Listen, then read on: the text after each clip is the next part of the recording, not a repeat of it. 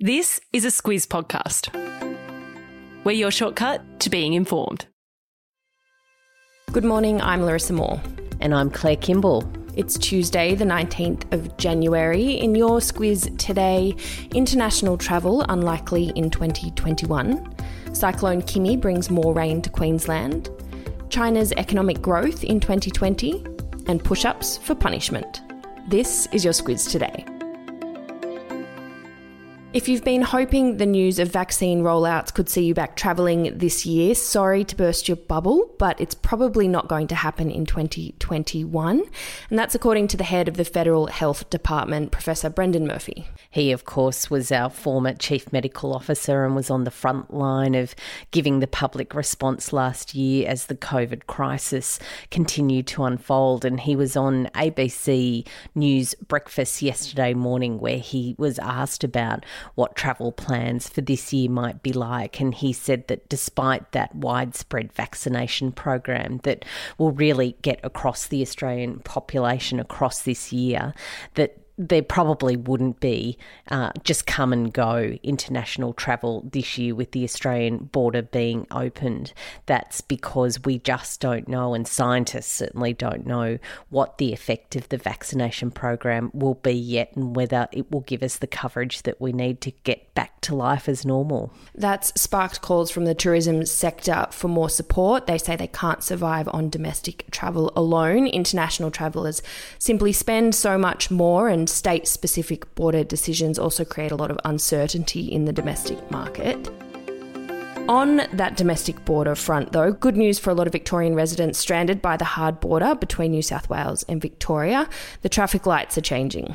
The traffic lights are changing. The weird world that we live in now, yes. If you come from lots of parts of Greater Sydney, the Blue Mountains and Wollongong, or if you've been there in the last bit of time, that traffic light has been downgraded from red to orange. It means that you can get a permit to travel to Victoria as long as you get a test once you're there within 3 days to prove that you're COVID negative. There's more areas, though, in Sydney that remain in the red zone with concerns that there's still some cases in New South Wales that need to be attended to. I'll pop a link in your episode notes if you want to check which traffic light relates to your situation. Looking in on the latest around the Australian Open, down in Victoria, though, world number one and players representative Novak Djokovic has urged Premier Daniel Andrews to let the 72 players who are under those strict isolation protocols out early, amongst other concessions. Yeah, he had a list of things that he wanted to see for those players, including better meals and some exercise time. I like the suggestion that the players be moved to homes where there's tennis courts, but that is a big no from Victorian Premier Daniel Andrews. He said that the rules are very clear under which they've come to be able to host that tournament, and it's very important that the rules are adhered to. The rules will not be changing, he said yesterday. It was only a few weeks ago that Queenslanders were dealing with the rains of Cyclone Imogen, and the state has been bracing for the possible impact of Cyclone Kimi. Kimi's a bit unpredictable, Claire. It was changing tack every couple of hours yesterday. Authorities now say it's weakened and won't cross the coast, but still a lot of rainfall ahead.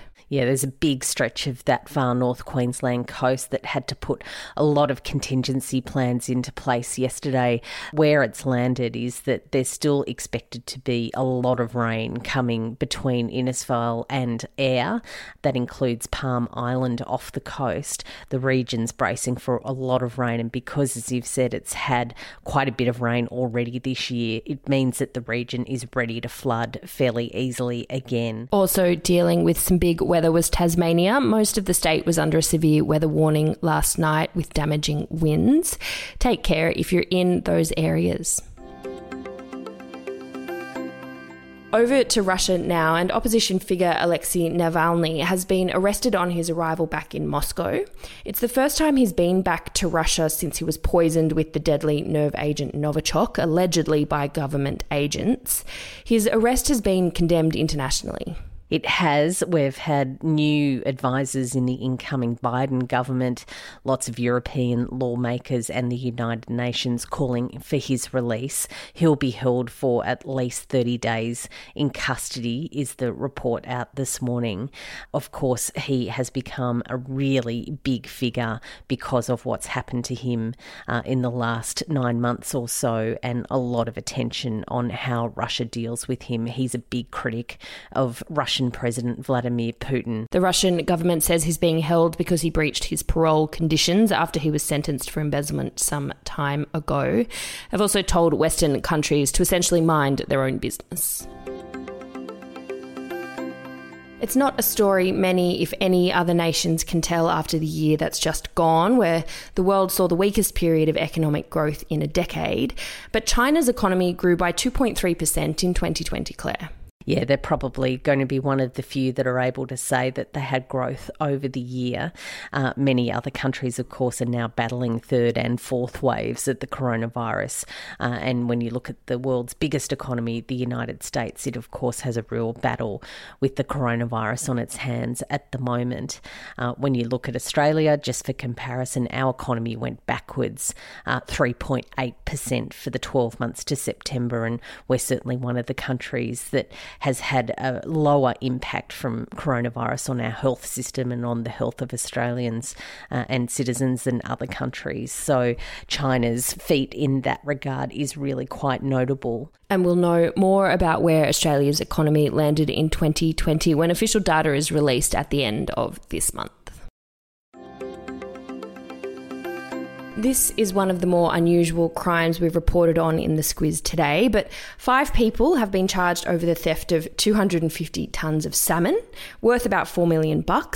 Claire, how is such a thing managed? It's a lot of salmon. It's a lot of salmon, a lot of money though too. What these people have allegedly organised is they've incorrectly labelled premium salmon as waste from this plant, and then they've snuck it out and they've either resold it or traded it for other items. When you look at the books, which is how it was picked up by an audit from Huon Aquaculture, they were putting down 600 kilos of salmon every day, less than what has actually been produced. And it doesn't seem like they've taken 600 kilos every day from the plant. They've probably done it in a couple of big lots, what investigators say, but it's a massive amount of fish to have to deal with to resell it or to trade it. They were very organised. As you said, the issue was picked up by an internal audit after management smelt something fishy. Very good on the puns there this morning, Claire. It's an easy one, that one. The 5 people involved have been fired and charged with stealing and larceny.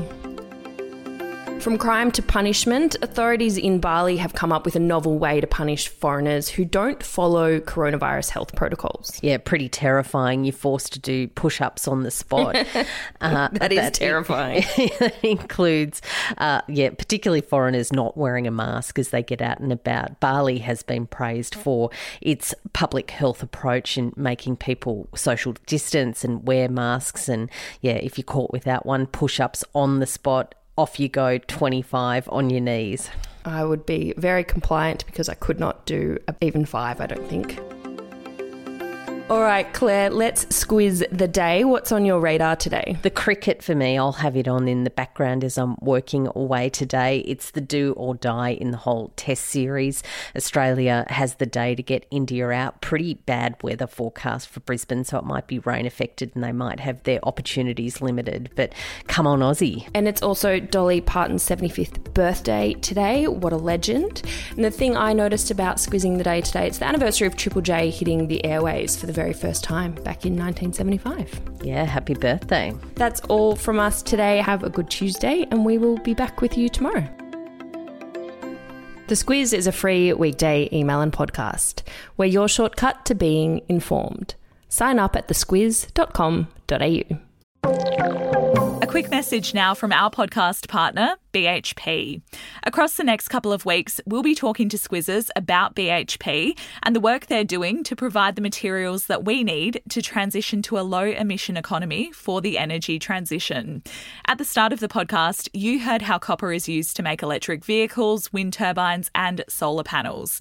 So when it comes to producing it, reducing emissions is a priority. And that's why BHP is making solar, wind and battery deals to help power their South Australian Olympic Dam copper mine. It's happening now at BHP.